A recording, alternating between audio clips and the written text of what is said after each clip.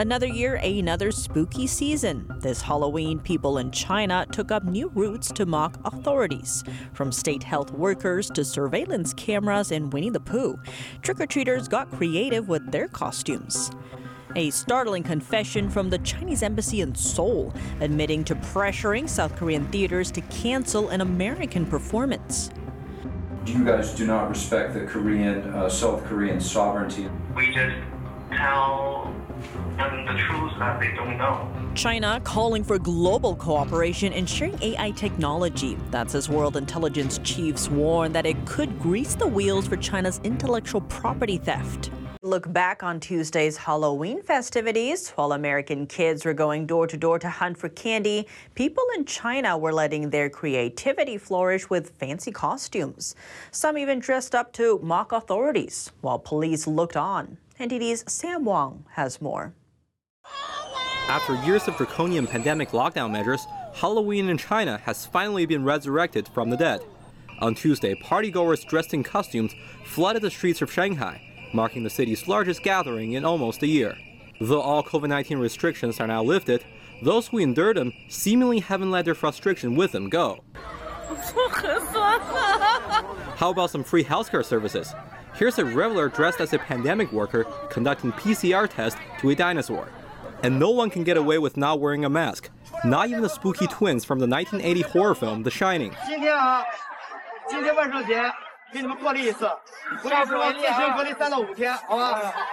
Images circulating online showed a woman draped in sheets of paper in reference to the white paper protest against the Chinese regime's censorship during lockdowns.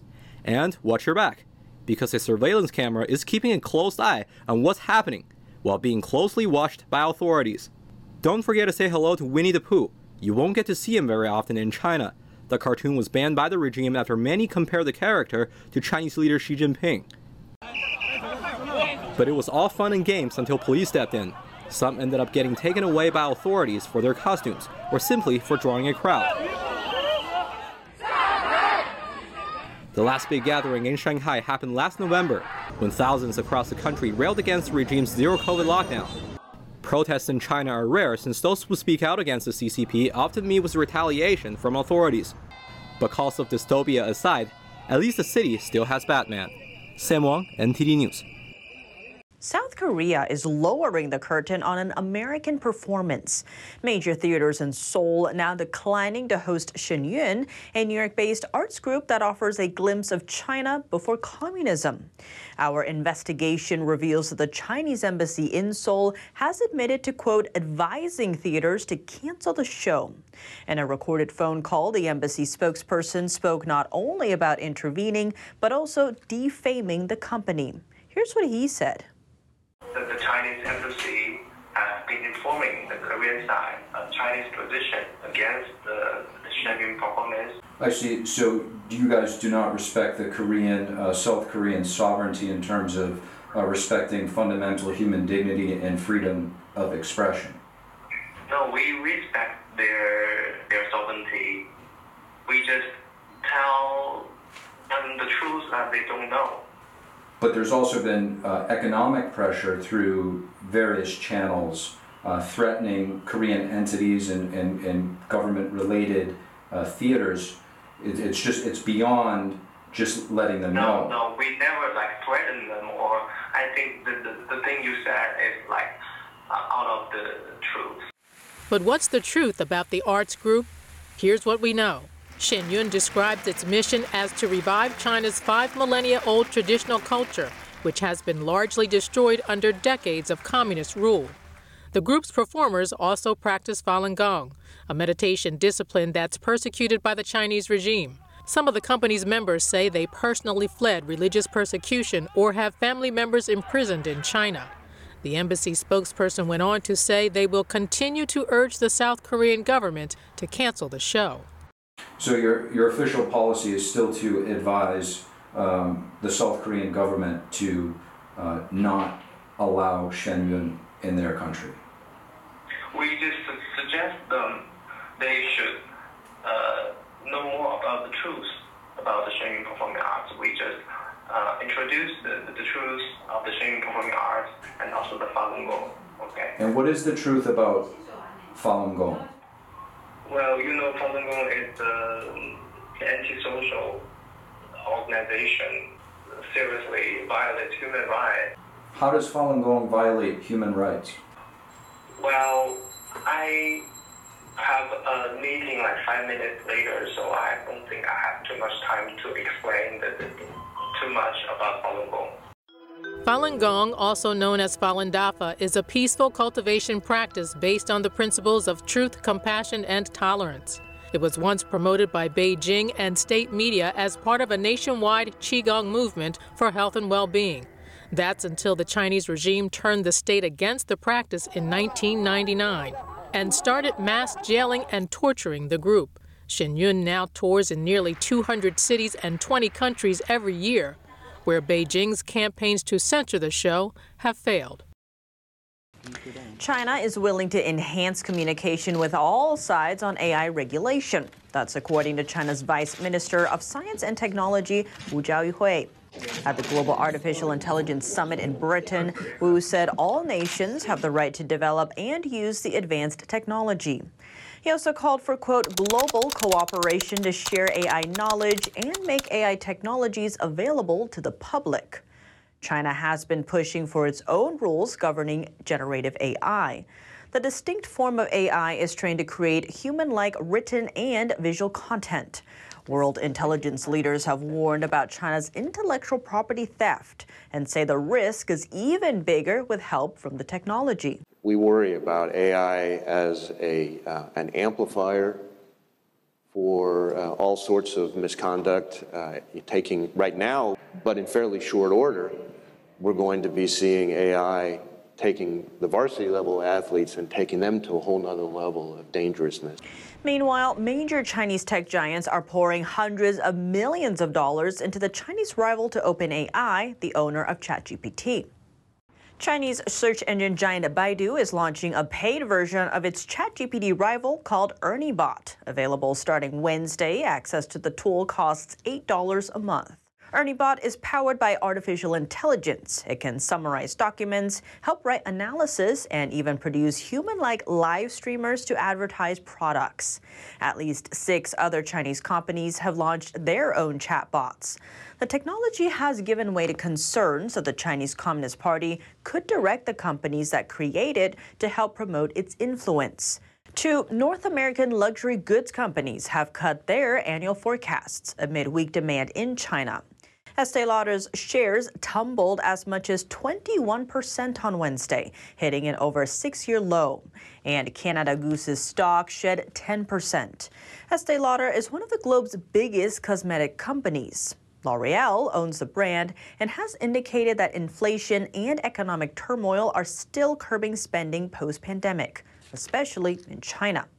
China imports huge amounts of grain every year, and this year, orders are getting even higher. Rain damage to its domestic crop, plus worries over drought in other countries, are fueling Beijing's appetite for wheat. This year, China is set to import record volumes of the grain, up to 12 million tons. It marks a 20% surge from last year, with Australia and France remaining China's top sources. A top meeting between the U.S. and China now confirmed for this month. The White House has confirmed that President Biden will meet with Chinese leader Xi Jinping in San Francisco. That's on the sideline of the APEC summit. Here's more. The White House says the goal is to have constructive conversations through the details of the meeting. The details of the meeting are still being ironed out. The president said he's looking forward to meeting with President Xi. It's going to be a constructive meeting. The already strained U.S.-China relationships has become even more intense in recent days. The Israel-Hamas conflict added a new dimension alongside other issues of debates with Beijing, like intellectual property theft and threat of an invasion of Taiwan. We've been very clear. Our policy and how we move forward with China hasn't changed. This is intense competition, right? That we have said that we want to move forward with China. We understand that. And intense competition means intense diplomacy. That's what you're going to see. So the meeting will mark Biden and Xi's first face-to-face talks in almost a year. Biden has not hosted the Chinese leader on U.S. soil since he took office. A Republican Congresswoman's new bill pushing to defund the United Nations Human Rights Council. That's unless it condemns the Hamas terrorist group.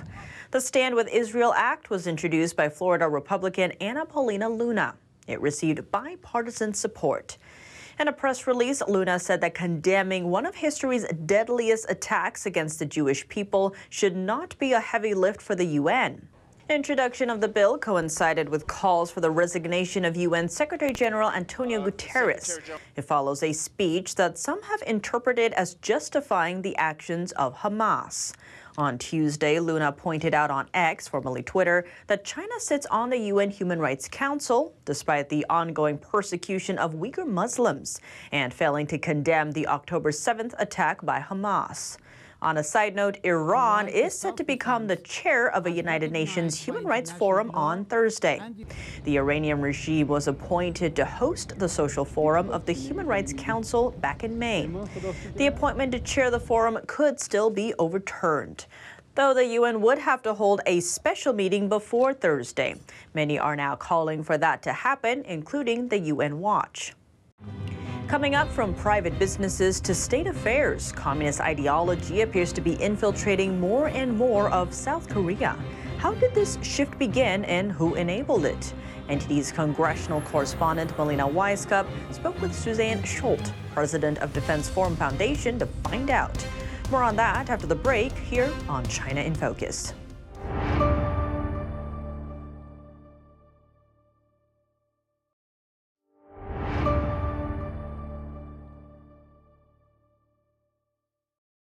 Welcome back to China in Focus. I'm Tiffany Meyer. From local theaters to the National Assembly, the specter of communism appears to be reaching new spheres in South Korea.